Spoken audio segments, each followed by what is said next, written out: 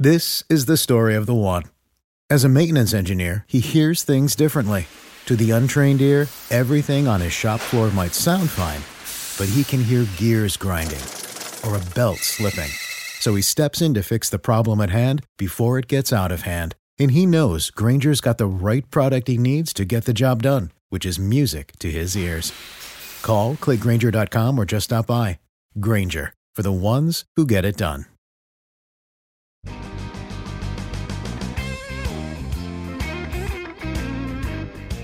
Thanks for joining me for another Blunt Business on CannabisRadio.com. Really appreciate all of you joining us. If you haven't done so, if you haven't subscribed to the show yet, please do so. Apple Podcasts or Spotify, and please rate and review the show. So imagine in the legal market of the District of Columbia, Washington, D.C., would you be surprised there is a neat glass-dominated storefront, especially called Monco, M-O-N-K-O, along K Street. And I've always heard about K Street. That's where all the lobbyists are. All the money's there, all the influence to, our bidders in the Capitol Hill or the White House. And the person of said store, Monco, actually is there. I'm fascinated with what he is able to do in terms of what's being done in terms of from a business owner standpoint and an advocacy standpoint. I'm here and happy to go and welcome the CEO and founder of cannabis lifestyle brand Monco and the chairman of the I-71 committee, Terrence White. Terrence, thanks for being on. Thank you. How are you doing today? I'm doing good. K Street. You couldn't, talk about location. First of all, just being put in the same breath as your store is very well seen along that corridor. Talk to me about just the fact of being able to have any spot in DC, such an influential spot, such a spot of power, and what do you see around the storefront around you and who comes into the store? Well, it's an honor to, first of all, be with you today.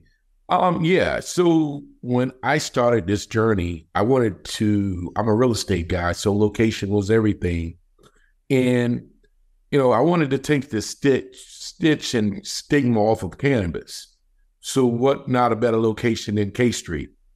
I'm in the Mount Vernon Triangle area of here in the District of Columbia. This area used to be very impoverished, drug-fested, prostitutes, a lot of things. Now the average income in the area is about $160,000 a year.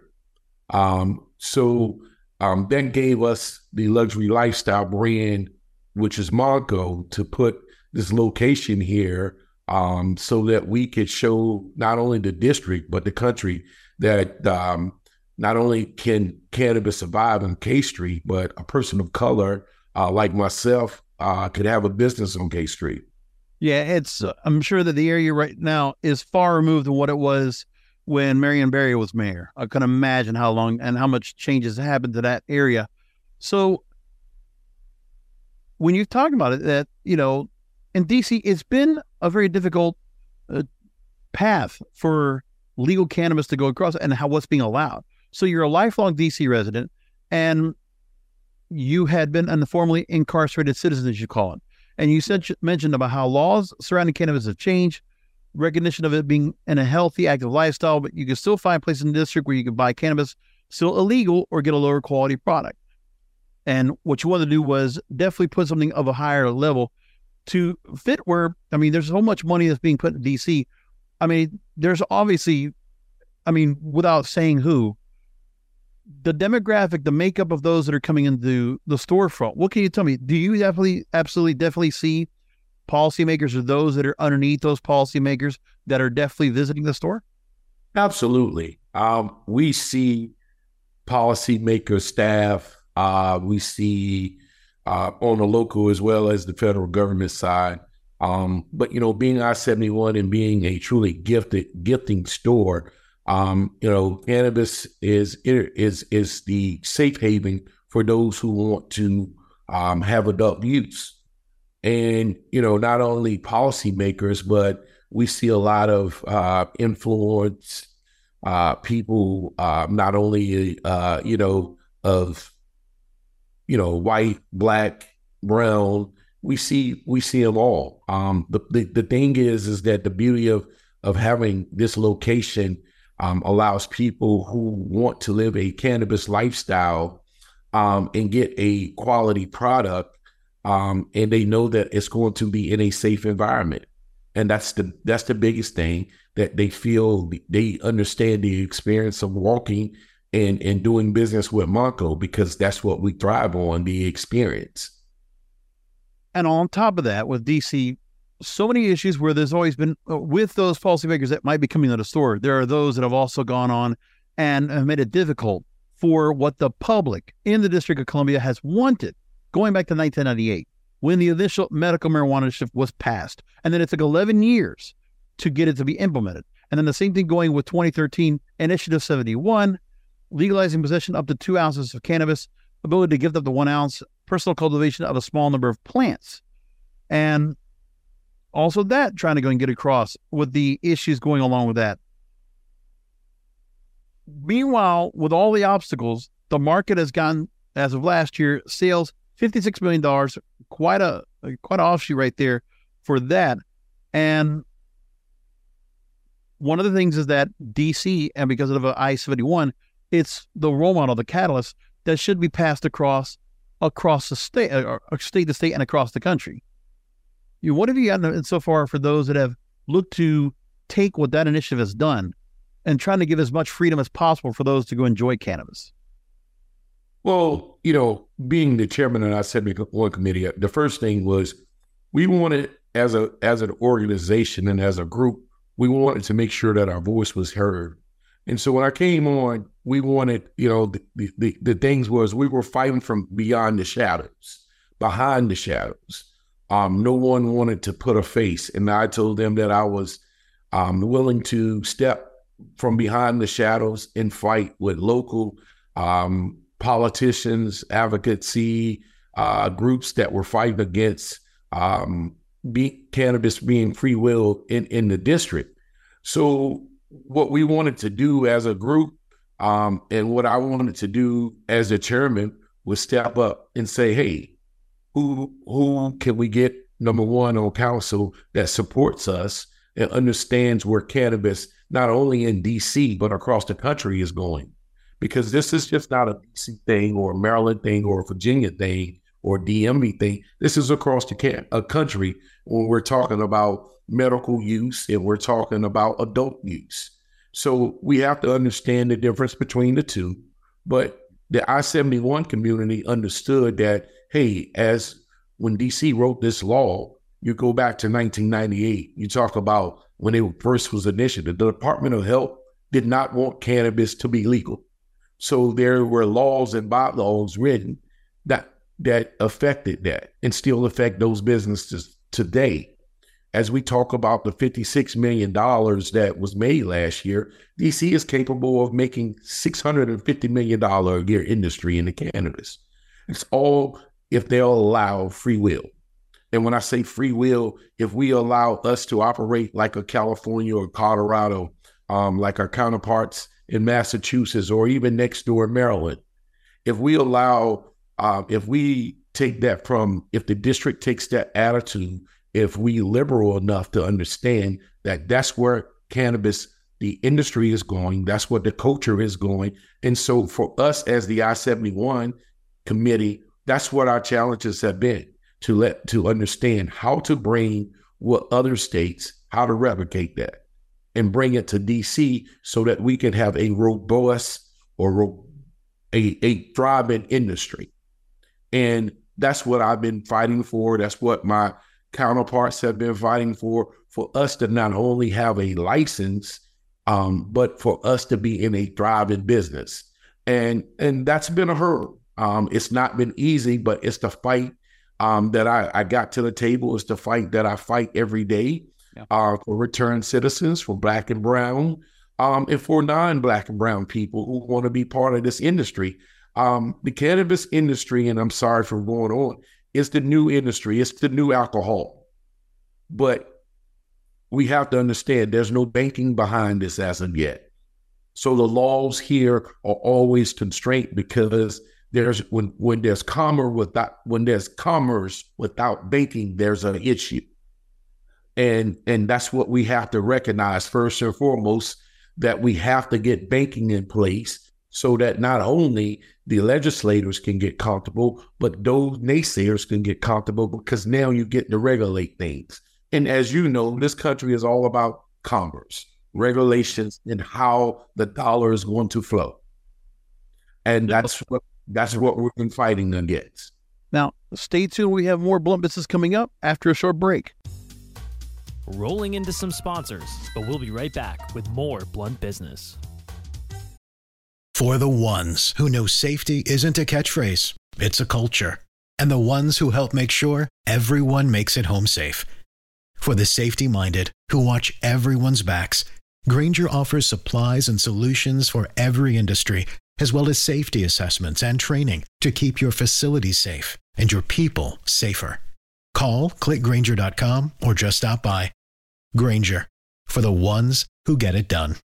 On this program and on our Blunt Business program, which I'm both host, we've talked to a bunch of councils, organizations that are always constantly trying to go ahead and have communications with the federal government, with policymakers that can really be lobbied and pushed across to get more help in cannabis, where it's the Safe Banking Act, whether it's, the DEA looking to reschedule from Schedule 1 to Schedule 3 to federal legalization through the STATES Act or whatever act you want. The MORE Act.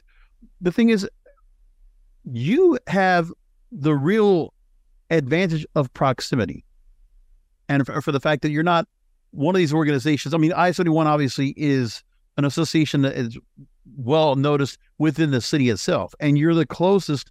And probably I imagine with the fact that your store is there and other I-71 stores are in the same proximity, being able to go ahead and meet some of these people within K Street or others that are coming in that can influence or curry favor to get to the policymakers and maybe, listen, the lobbying money doesn't matter so much. How about we get cannabis to be passed in terms of what political capital is gained from it, as opposed to what's being put in a politician's pockets?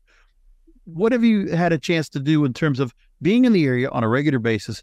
And if you've had the chance through I-71, the committee, as a chairman or just as a business owner, the chance to talk or communicate with some of those policymakers about what can be done to help offer more relief from a tax benefit or just from a benefit for the public out there to be able to get their hands on cannabis because it helps in so many ways.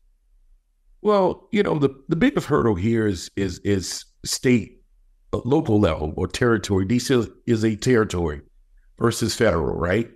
So if you look at the hurdles, last year I did a Congressional Black Caucus event where we had local and state officials, and we brought, what we were bringing is knowledge, facts. And that's when the Safe Bank Act hadn't gotten out of committee. Within a year, what we've been doing or what I've been doing is advocating behind the scenes, advocating. I just joined Federal Initiative 22, which takes veterans from pills to plants. Doing these type things and aligning myself with the organizations who are fighting for the Safer Bank Act, who are fighting for deschedulizing cannabis or decriminalizing cannabis. That's what we do every day, whether it's on a local level or on a federal level. You have to continue to push the envelope and continue to push the message. The message is 1984. The Supreme Court said cannabis is medically legal to cure certain diseases. Right. But we still face incarceration. We still face this descheduling thing from cannabis. Why is cannabis a Schedule 1 drug? But it's been proven that it's a medical healing plant. So there's been a lot of issues with the DC Council in terms of the back and forth about where the I-71 committee has been working to help to support what the voters want about not shutting down the I-71 gifting shops. One of the areas that I saw from the Washingtonian was they talked about how where the issues are because of federal meddling, that the cannabis industry is populated by an array of so-called I-71 businesses or gifting that have an advantage of the law's gifting provision to look and act like marijuana sales operations without actually selling the cannabis. Legacy operators, basically, which that's a different scenario than it is in any other state, because all the other states want to go ahead and offer provisional licenses for social equity, which is wonderful. But how much are they serving towards the legacy operators? And the District of Columbia, where you are and where the committee that you're serving for, this is the biggest example of legacy operators, trying to go ahead and continue on, still doing all right and having the chance to go and operate, but not being shut down. That's real social equity at its core.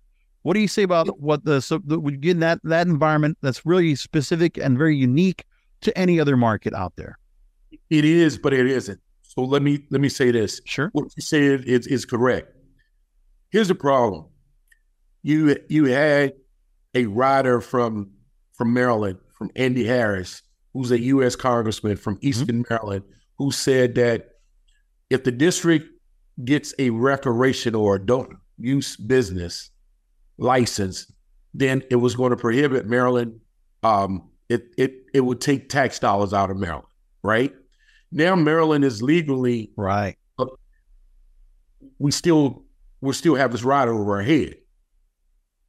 But as you know, back in last December, we got 13 laws passed or revisions to the current at that point was the amendments were passed. And one of the things was that basically it was to take unlicensed business to license within a year. So as of this month up until January, at the end of this month to January, I can't remember, and it's people like myself who are legacy, who are I-71 gifting shops, has the ability to get a cannabis license. DC's problem, though, is that a lot of these guys don't feel comfortable because the cultivation in DC has been the biggest issue. So they think that, hey, even though if I go get a license, you're still setting me up to fail, because DC has not solved the cultivation issue as of yet. Although we've applied for cultivation license, it takes about 2 years minimum to get up a full ramp-up cultivation program. You look at states like New Jersey, you look at New York right now, Massachusetts had that problem, Connecticut is having that problem. When you have more people, it's supply and demand. And if you don't have the supply, people are going to continue to do legacy stores like myself, but the district is saying after a certain amount of days, if you don't have these licenses, we're going to enforce. And I understand both sides of the coin. So as a person who advocates every day, what we're advocating for is saying, hey, let's fix our cultivation problem so that we can have a robust and a thriving cannabis market. Let's do it right. Let's show the country that a 8.8 square mile city or territory can do this thing right. And so that's what I fight for. That's what I-71 fight for every day. And that's, so again, our abilities to say, hey, yeah, we are legacy and we're social equity. We're inclined to definitely do it right. But the tools that we're fighting with right now is like a nuclear missile versus someone has a bazooka. And the reason I say that is that the district, the legislators here, some understand, but most don't. And they're carrying this nuclear weapon against us to say, oh, you guys are doing it wrong. You're hating on the medical market, or you're not working with the medical market. But let me say this. The medical market is suffering as well because they can't, the cultivation here is of poor or mid-level quality. Right. And that's what you get. So you get this impasse of two markets. Both want to thrive, but they're looking for the same thing, the right product. Right. At the moment, they're saying that was August of this year that DC dispensaries only sold a little over $1.5 million in cannabis in August. And that's what's going on so far. Cultivation centers sold a little bit more than last month, but the dispensary sales have been dropping since the Maryland market opened for legal adult use. We're off the bat. So that's the part that's coming across. And with 68 square miles, or as we were, right, what do we have now? I think it was 60 square miles. Yes, that's all you have. And how much of that is possibly available for cultivation space if you're going to do it within the district? Is there something where there can be some kind of a point where Maryland can also, because of the adult use, is there any way to get it where Maryland can be used for cultivation and be brought into DC? The only way that that's going to happen if the federal government allows interstate commerce.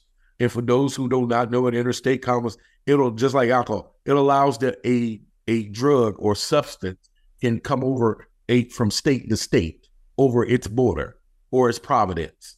And in that, right now, the federal government, with cannabis not being legal on a federal level, that's not going to happen. We don't have banking, so that's another issue. So the district right now is like, hey, okay, we're going to have but so many cultivators, right?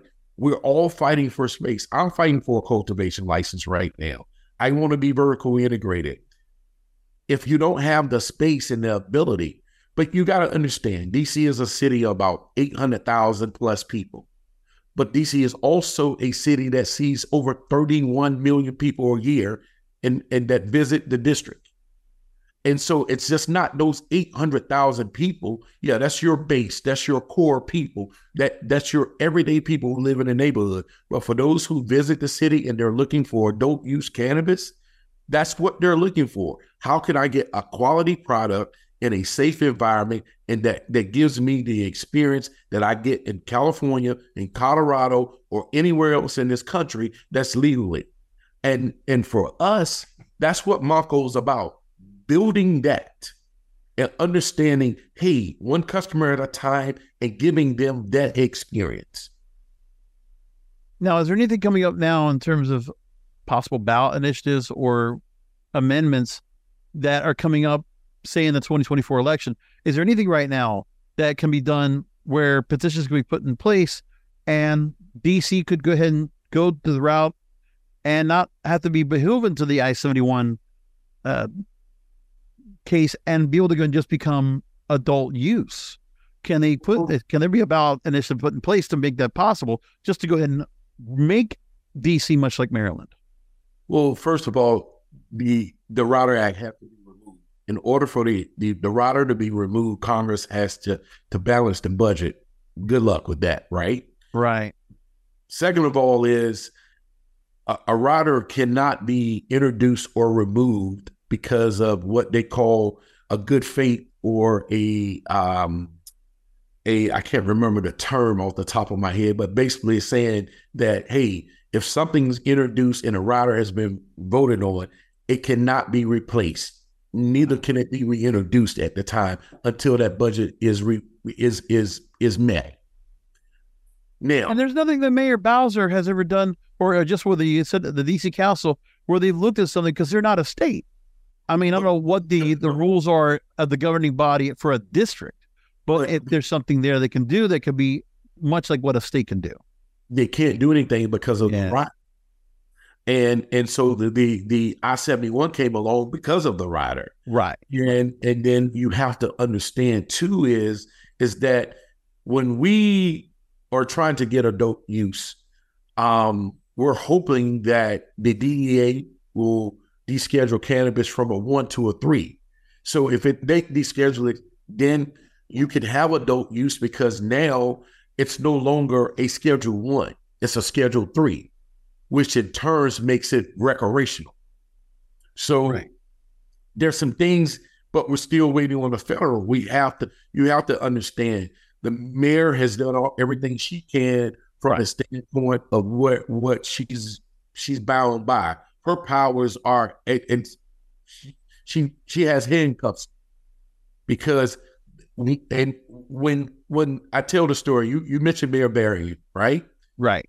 When Mayor Berrien got arrested and convicted, the federal government took its power back from the district. And that was one of the things that they wanted, to be able to control the district. And that's why you have what we have today. We have to depend on our federal counterparts to make legislation that will allow us locally to live by and abide by the cannabis laws based on their legislation and not ours. Our local legislators are depending on them, their counterparts, to make these rules and regulations so that it can take it off their plate. But in the meantime, we have to go from a license to a license and abide by what's coming. And what we're trying to do here now is to live in that box or in that space as comfortable as possible until we get help from our federal counterparts. Rolling into some sponsors, but we'll be right back with more Blunt Business. Welcome back to Blunt Business. What I want to know now is what is being done in terms of with Initiative 71, I-71, because of the fact that in states you have a control board, you have some kind of an infrastructure, a framework put together for that.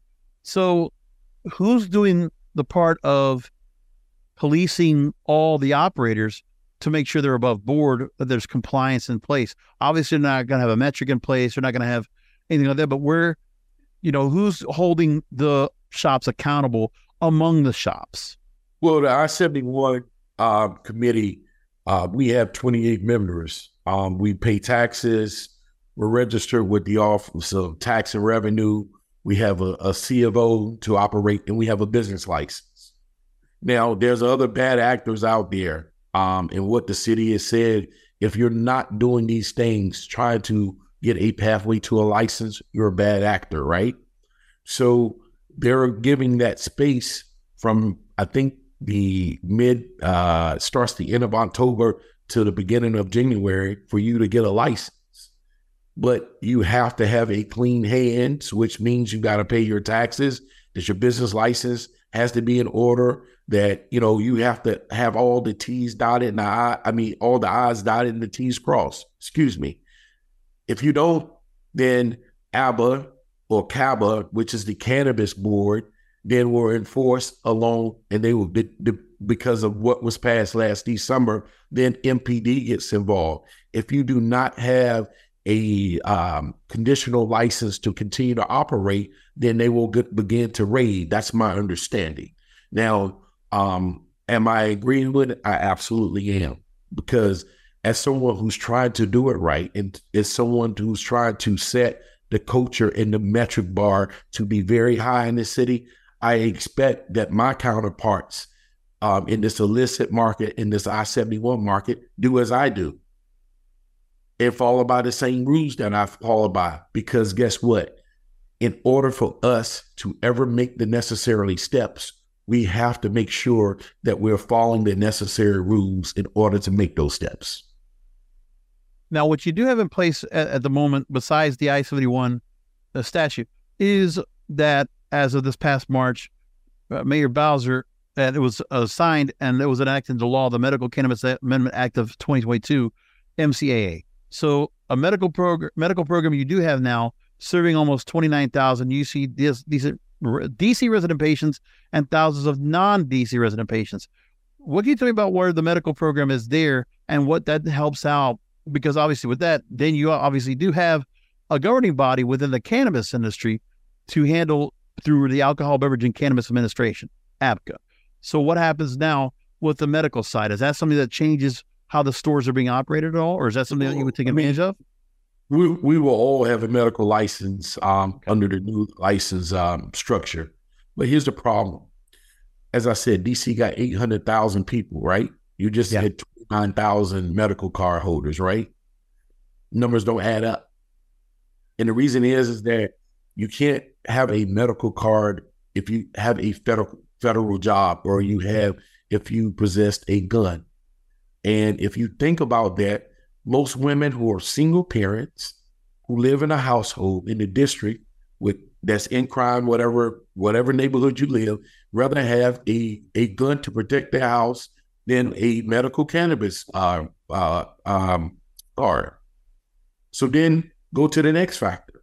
If you take that, I am a GS-14. I make $140,000, $50,000, $60,000 a year.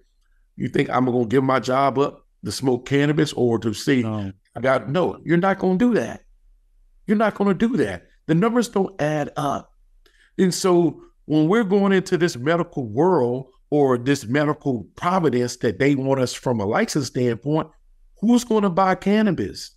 And we're forced to go into a space and fight for 29,000 people when there's 800,000 people that live in this area. And like you said, there a lot of them have federal jobs.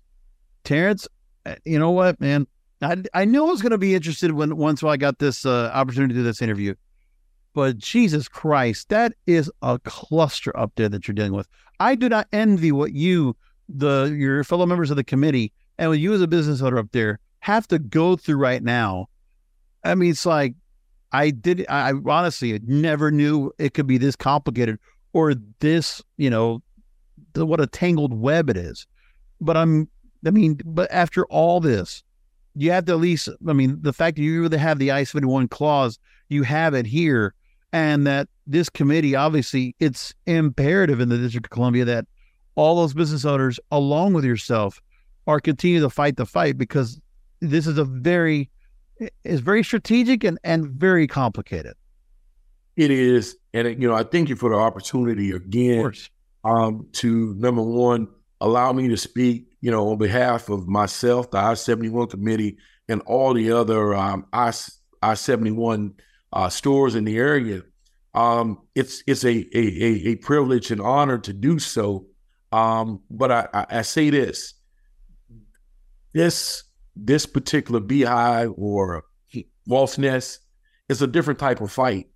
Yeah. But I told myself when I got into this business, if I couldn't get a seat at the table, I wasn't going to do it. And I've been fortunate enough to get a seat at the table because of I-71 in the committee. But I've also been forced to continue to fight for people of color like myself and, returned citizens like myself who want the opportunity to prove to the world that, hey, we made a mistake in life. We're trying to do it right. But what we have here is a conundrum of local government who, on one hand, they want a robust or thriving market, but they don't understand how it works. And until we all can get on the same line or on the same platform to fight the same fight, it's going to continue to be this way. Yeah. So, in the last year or so, I got to talk to the folks from the Justice Foundation. We've had a chance to interview with the folks at Urban Aroma, those that are also putting the fight up for legacy operators. And I've said it constantly on this program and on Blunt Business that if you want to talk about social equity, you have to put the legacy operators into the discussion. And what you're dealing with right now, it's exactly what it is right now with I-71 in Washington, in District of Columbia. So the prime examples of legacy operators, the plight, the struggle, but also doing as a collective, doing right and be able to go and serve the public there, 800,000 folks, whoever can be able to go and get their hands on cannabis and make it possible for them to go ahead and buy and enjoy it.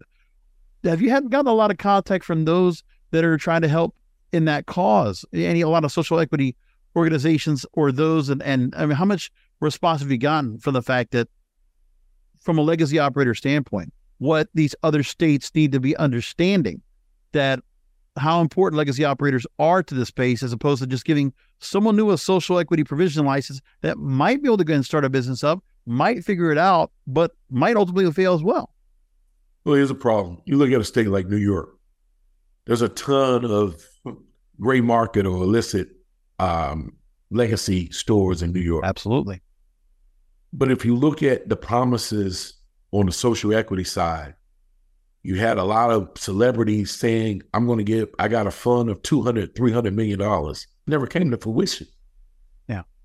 So how can you ask a guy who's been hustling all his life to give up 51% control, but only have 10% equity? You want to basically use them like a shell, a tool.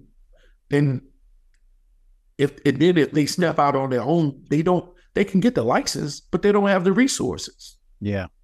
So as I sit on DEI, panels and conferences and things like of that nature, and we talk about social equity, there's no social equity without justice. There's no justice without appropriations. And you can chalk it up the way you want to. They can paint this pretty picture like, oh yeah, we're going to give 200 licenses and we're going to do this and that. Where's the funding? Where are the resources? Right. I say that this guy can thrive or this woman can thrive on to be successful in a market that's of MSO, big money, old white guys, that got tons of lines of credit and they got old money everywhere. And they say, hey, we can lose money in New York until this and that. We mom and pop. We're black and brown. Right. We can't do it. Jeez. And so the issue is you look at social equity, you look at Kiki Davis in LA. She sued the city of Los Angeles and the state of California for those 200 licenses. They settled on 100, right? Yeah. Ask me how many of those 100, I don't know the number, but I want to know how many of those 100 licenses that were social has survived or thriving businesses today in the state of California, in the city of Los Angeles. Couldn't tell you. But I'm pretty sure if I was a bet man, it would be less than 25. Well, because they don't want to, the media's not going to report that. They'll report, we got your business open. Look, they're open up. Look at this great grand opening. They won't tell you about what happened if it survives or not. I'm doing a big celebration on the 18th. I've been open a year. The first month in business, I made $37,000. Now, I can tell you I'm on pace to do about over $4 million for the year. Wow. But that's working 75, 80 hours every week. Oh, yeah. I went to the doctor in March. He told me, if you don't take a vacation, I'm putting you in the hospital. Oh, man. So let me tell you, as a gentleman who's turning 51, God bless, on the 27th of this month, if you want to get into a business that everything is against you because of your skin color and because of what you've been through in life and because of the resources, don't get in cannabis. Everybody think it's sweet. I'm going to get a lot of money. I'm going to do that. It ain't that way. Right. It's not that way. It's not the streets. And so what I tell people when they ask me is, if you don't, it's two things in life to be successful. You got to breathe and you got to walk. Yeah. First and foremost, cannabis will take the air out of your body and your legs from underneath you. Yeah. If you're not careful. And that's not a lie. That's the truth. Yeah. Wow, man. Well, that's a lot. You laid it out perfectly. I'll tell you, I never knew, but this is why I like doing these shows. This right here is important, and I want this word to get out there. So let's get people to go ahead and know more. First of all, I want to go ahead and make sure everybody knows about the I-71 committee. The letter I, 71committee.org. The I-71committee.org. You can find all the information there. And for those that want to go ahead and jump on board, even if they're not in District of Columbia, what can they do? How can they help? Well, first and foremost, you can write Congressman Andy Harris and tell him, let's get a budget passed so that he can take the ride off DC, so that DC can be adult use and that we can play by the same laws that everybody else is playing by. Second of all is support your local I-71 business if you're visiting the district, if you got a favorite place. If you don't, you're more than welcome to come to Marco. I'm at 444 K Street Northwest. But continue to voice your opinion. Help your veterans, help your local causes that want to support cannabis, not only on a municipal level, but on a adult use level. And most of all, continue to speak up for things that you believe in. Marijuana is not the thing of the 60s and 70s. Let's relieve the stench and stigma. Let's be free will like we use alcohol. Let's be able to indulge in a community, in a culture, and in a business just like everything else, without people frowning upon us. And so we want to make sure also you mentioned the store, again, 444 K Street Northwest, and the website is Monco, monko.co. And for those who can be looking at the website, you're looking at where you have flower, pre-rolls, edibles, vaporizers, but also look at that they're being featured as gifts, and there are points associated to each gift. So real quickly, of the products you have in store, what can you tell me about those? A little bit of what's been highlighted, people that haven't been able to go and frequent the store, what has really been popular, what are people really attaching to? Well, of course, your edibles is the biggest thing. Our flowers, it has been, we get rave reviews. Most of our products here are very, people love. I believe in quality, not quantity. And I'm not the store that you go in and get quantity. I'm in the store that you come in, or the dispensary, you come in and you get quality. And so most of the products, all of the products here are quality products.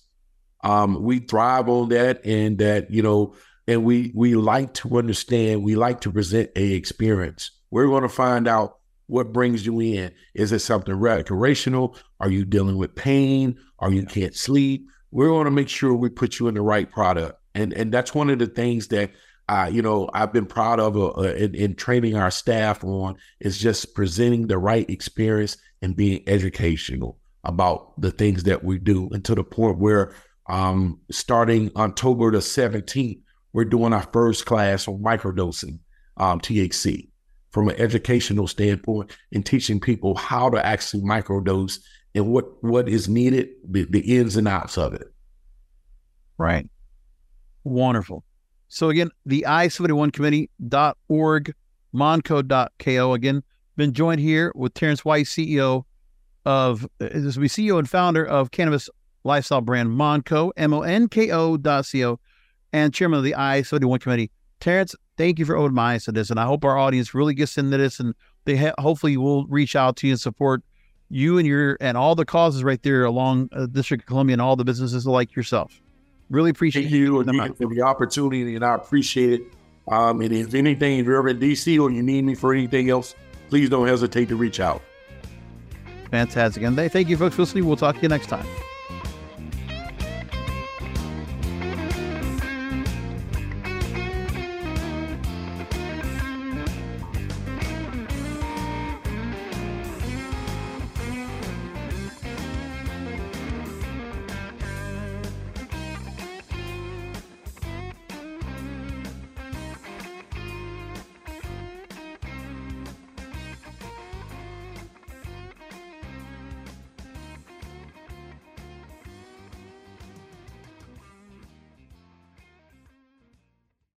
This is the story of the one. As a maintenance engineer, he hears things differently. To the untrained ear, everything on his shop floor might sound fine, but he can hear gears grinding or a belt slipping. So he steps in to fix the problem at hand before it gets out of hand. And he knows Grainger's got the right product he needs to get the job done, which is music to his ears. Call, click Grainger.com, or just stop by. Grainger, for the ones who get it done.